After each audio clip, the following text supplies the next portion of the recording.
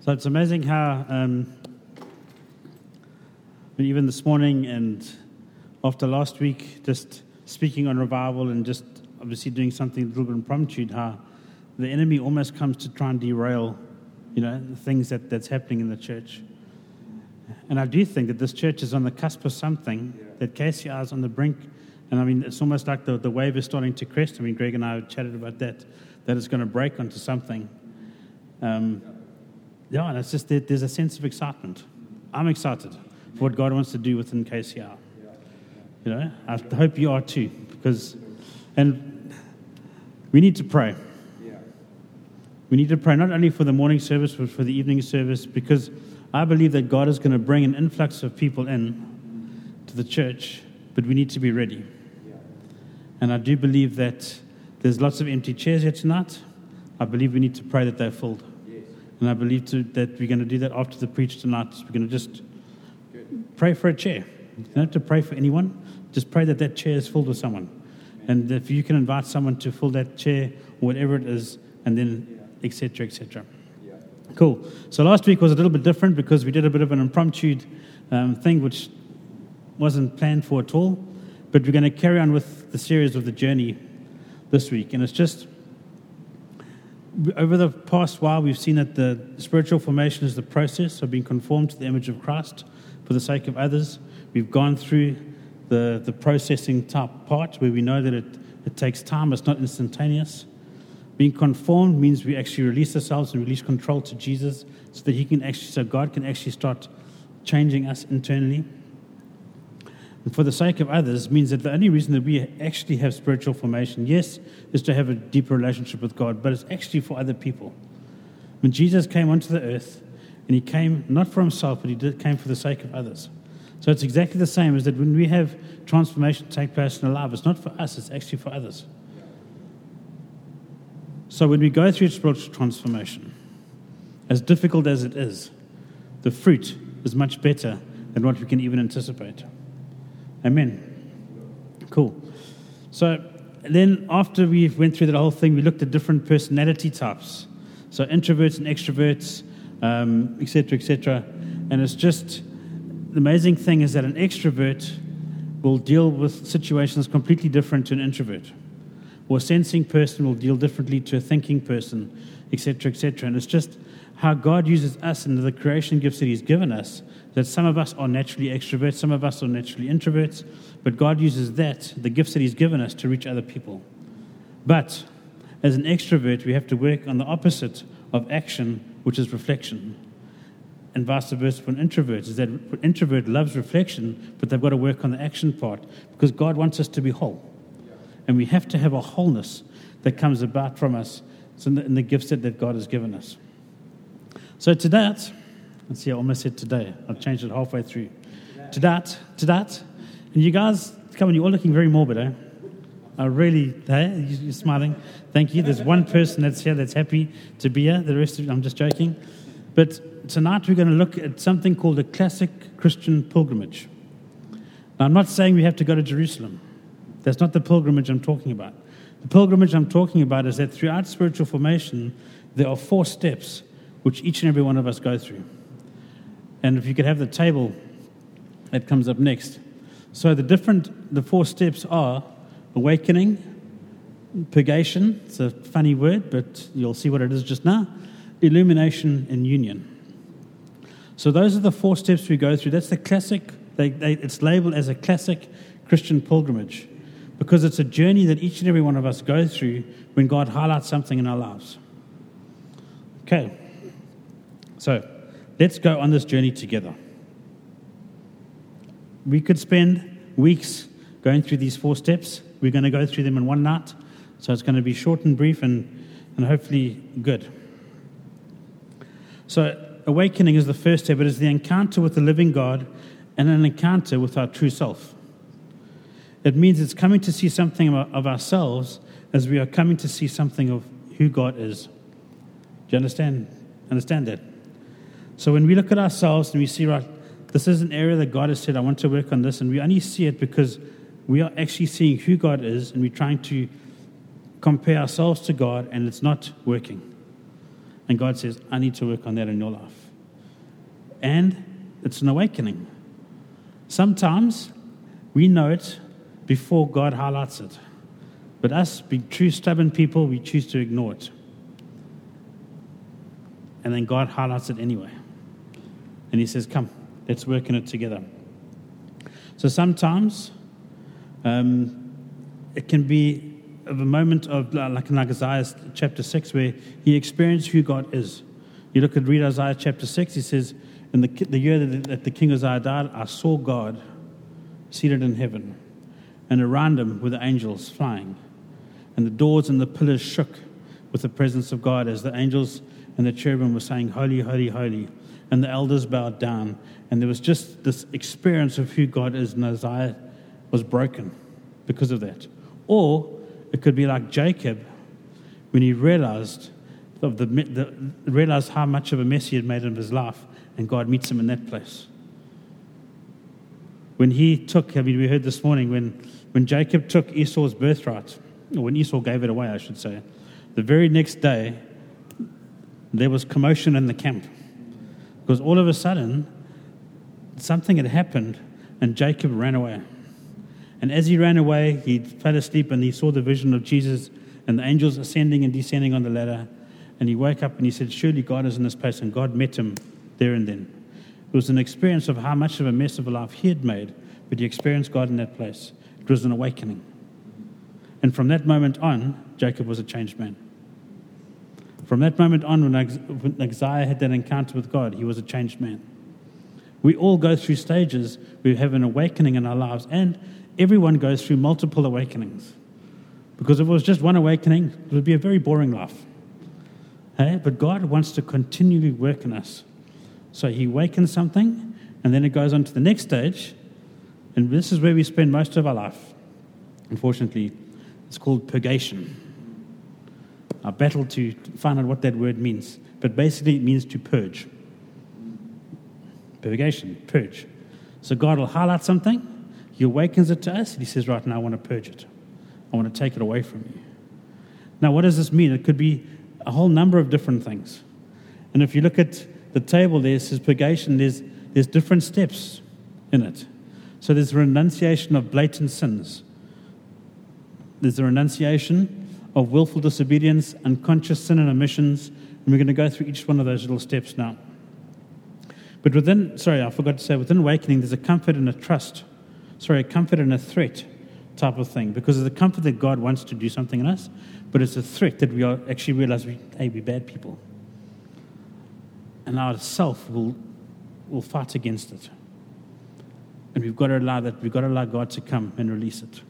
We've got to allow God to come. And we read this morning, so God helps us with our self-control. God helps us with purging. God helps us. When he highlights something in our life, he doesn't say, I want you to deal with it, and I'm just going to watch you do it. He does it, and he does it with us. Because God wants to take us on this journey together. He wants us to be conformed to the image of Christ. He doesn't want to see us battle. God is a loving God. And he loves us so much that he would actually say, come, let's work on this together, and I'm actually going to carry you. Come, get on my shoulders, let's do it together. So purgation is the process of bringing our behavior, our attitudes, our desires into increasing harmony with our growing perception of what Christ-like life is. So basically, everything that we are, our behavior, our attitudes, and desires become harmonious with who God is. I think it's quite a nice thing to look at it. And this is where our disciplines come into play, the classic spiritual disciplines. So prayer, solitude, silence, etc., which we'll get into next week. As I've mentioned, there's our own steps. And if we look at the renunciation of blatant sins, it says we begin to bring our values under the kingdom of God. So all of a sudden, our lives are saying, well, remember, when we're not a Christian, who cares? Who cares? My values can be whatever. But the moment we become saved and God starts awakening things in us, our values and our life come into God's system and God's kingdom. And now all of a sudden he says, right, you're a child of mine. You're living under my house. How often do we say to our kids, you live in my house, these are my rules. We're in God's house. And God says, right now, come, child, let's do this. And what are some blatant sins? What do you think? Well, look at Galatians 5:19-21. Next slide. The acts of flesh are obvious. Sexual immorality, impurity, debauchery, idolatry, witchcraft, hatred, discord, jealousy, fits of rage, selfish ambition, dissensions, factions, envy, drunkenness, orgies, and the like. So basically every single thing in the world. Hey? Blatant sins. We blatantly sin every single day, whether we like it or not. That's it. So this stage of purgation deals with all of that. It takes, as I said, often we are aware of these things. Willful disobedience, this deals with behaviors that are normal and acceptable in our culture, but are not acceptable to God. So, some examples. Scripture speaks very, blatantly about sexual purity. What does sexual culture look like in the world today? Anything goes. Do whatever you want. Who cares? God says a man will leave his mother and his father and be united with his wife under the union of marriage only. That is God's thing for sex. He doesn't say do whatever you want and come and just repent and then do whatever you want and come and repent. He says no. He says, I've designed sex to be within this confines. The world has designed it to be there. I said, God says this is the boundaries. And you read scripture and it says a whole lot about sexual purity. And it's one of the key things that the enemy targets is our sexuality. Just look at what's going on in the world today in terms of transgender and this and that. It says in my Bible, it says God created a male and female. End of story. Not male, female, whatever, this one over there and everything. That's it. So God comes and willful disobedience is it's things that are acceptable in culture but are not acceptable within God's kingdom.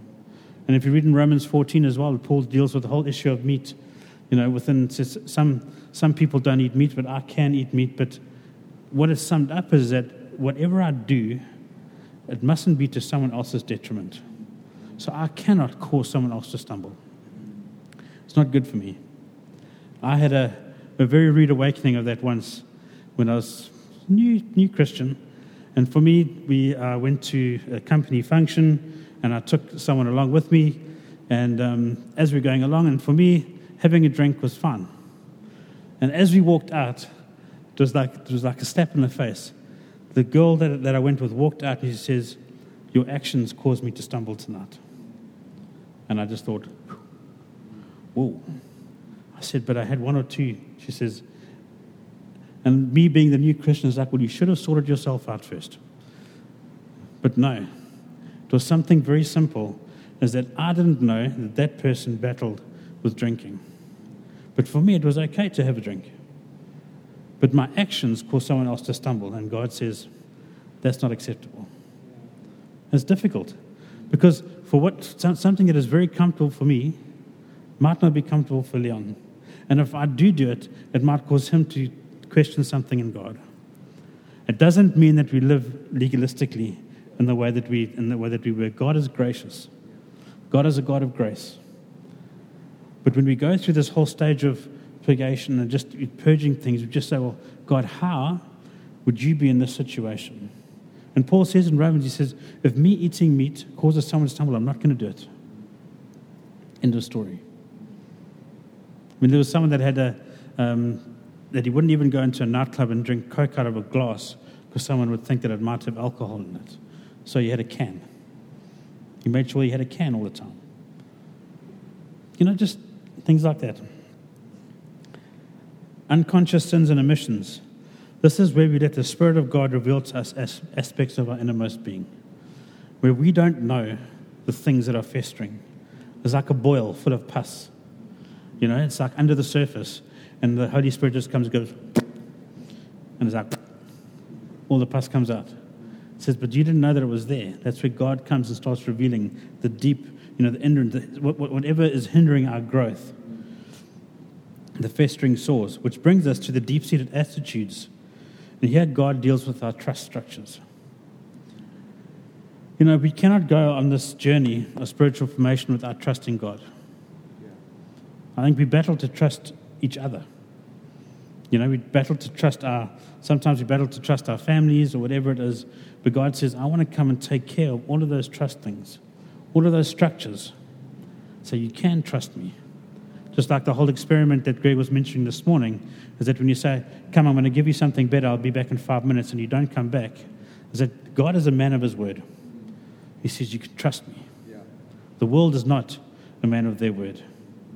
When the world says, come on, you can trust me, it's the enemy coming just to hook you into something else. But God says, come, you can trust me. Benedict Grishel, he's not the brother of Craig, because this oak was way, way older than him, characterizes this part as coming to mature faith and entering a relationship of radical trust on God. Describes mature faith as a decline in anxiety and an increase of peace. And Paul sums this up in Philippians 4, verse 4 to 7. He says, rejoice in the Lord always. I say it again, rejoice. Let your gentleness be evident to all. The Lord is near. Do not be anxious about anything, but in every situation by prayer and petition with thanksgiving present your requests to God. And the peace of God, which transcends all understanding, will guard your hearts and your minds in Christ Jesus. And I was chatting to my home group on Tuesday, and we were just chatting around this, just that verse. Rejoice. Paul started off with rejoice, and he ended off with peace. He says, do not be anxious. There's peace. When we actually bring things to God with prayer and petition, our anxiety is released. Why? Because when that happens, the peace of God will come, and that peace will guard our hearts and our mind. But there's a step. We have to bring stuff before God in order for the peace of God to come upon us. I think it's quite cool. There's steps. God's very systematic in some of the things. So it begins with rejoice, ends with peace. The peace of God is not a static concept, but it's an active reality. God's peace is a vital relationship with God in which we find true fulfillment in our being, in our identity, and our value. The peace of God. So here's an example. There may be a violinist who is a technical master at playing the violin. Perfect in execution. And you sit and you listen and you can admire the technical ability of that person. And then there might be someone who is not that great technically, but allows the music to be played through their soul. And you sit under that and you can actually just feel, you just get taken along on the ride of the journey of which they are playing. That's the type of trust that God has called us to. He wants to play through our lives out into the world. But it takes a relaxing and a trust in God and a letting go and control for him to be able to do that.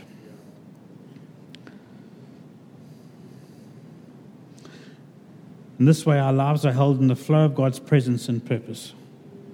It is a consistent posture of actively turning our whole being to God, so that God's presence, purpose, and power can be released through our lives in all situations.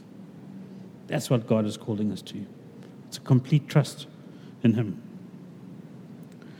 Which brings us on to illumination,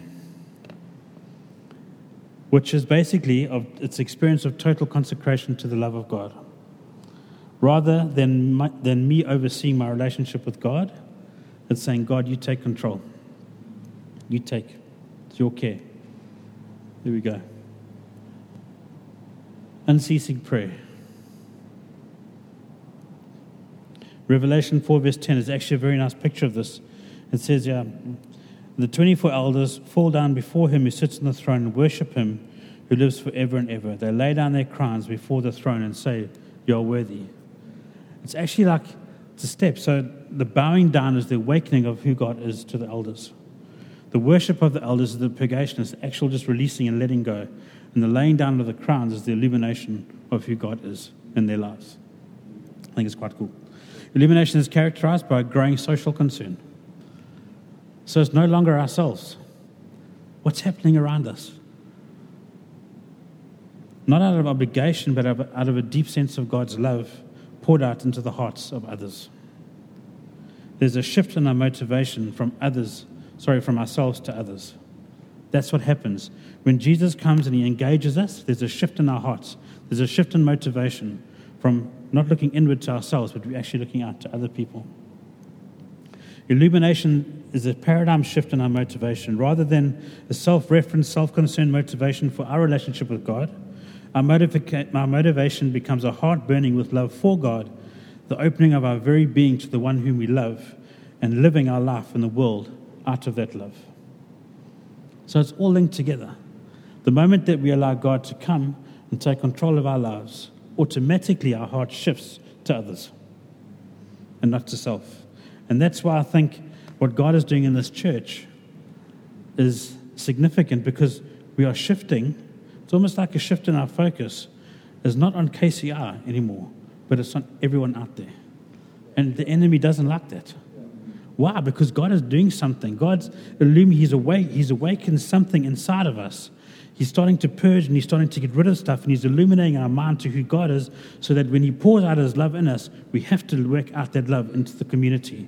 And that is what God is doing in KCR at the moment. And that is why the enemy is trying to attack us and to stop us and to do things, because God is doing something. God is on the move. And we need to move with him, as I said last week. And revival is happening whether we like it or not. God is moving. We have to join him. So God is doing something in this church, and I'm really, really, really excited. It's a life of deep sensitivity and responsiveness to the presence of God.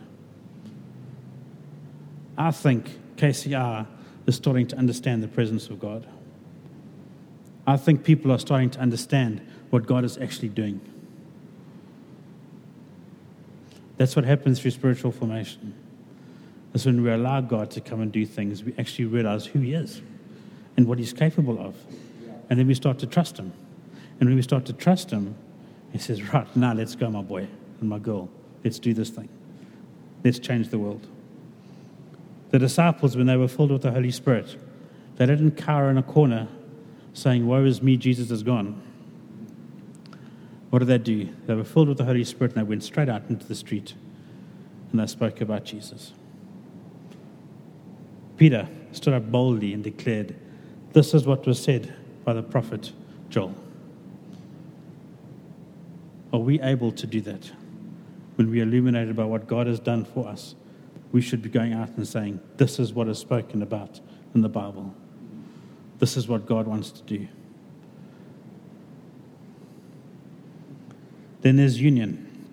And the union is not an escapist type of experience. It's an experience of being at last in the kind of relationship with God for which we were created for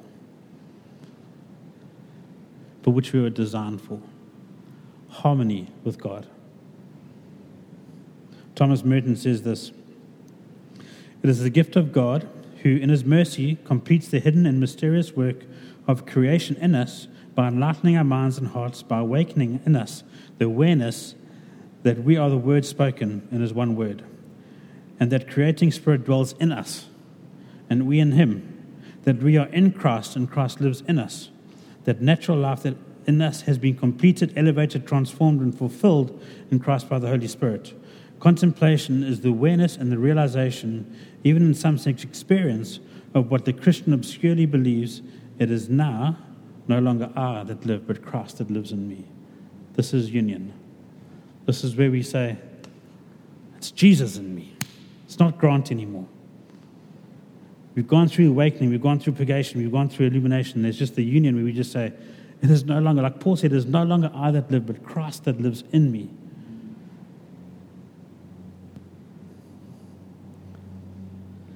There's components of union. I'm wrapping up now very, very quickly. There's the prayer of quietness, which is a posture of complete yieldedness to God, to God's presence and purpose. There's the dark nights of senses, which basically means God must be in our life. We have to allow God to be who God is in our lives. If that makes any sense of what I've just said. Okay, unrestricted by the narrow limits of our thoughts or feelings. In full union between the movement of the human mind and the will, the loving designs, the God that He completes the harmony of everything that comes in there. The dark night of the Spirit is the eye of the needle through which no more remaining vestiges of self can squeeze through, because God has stopped it.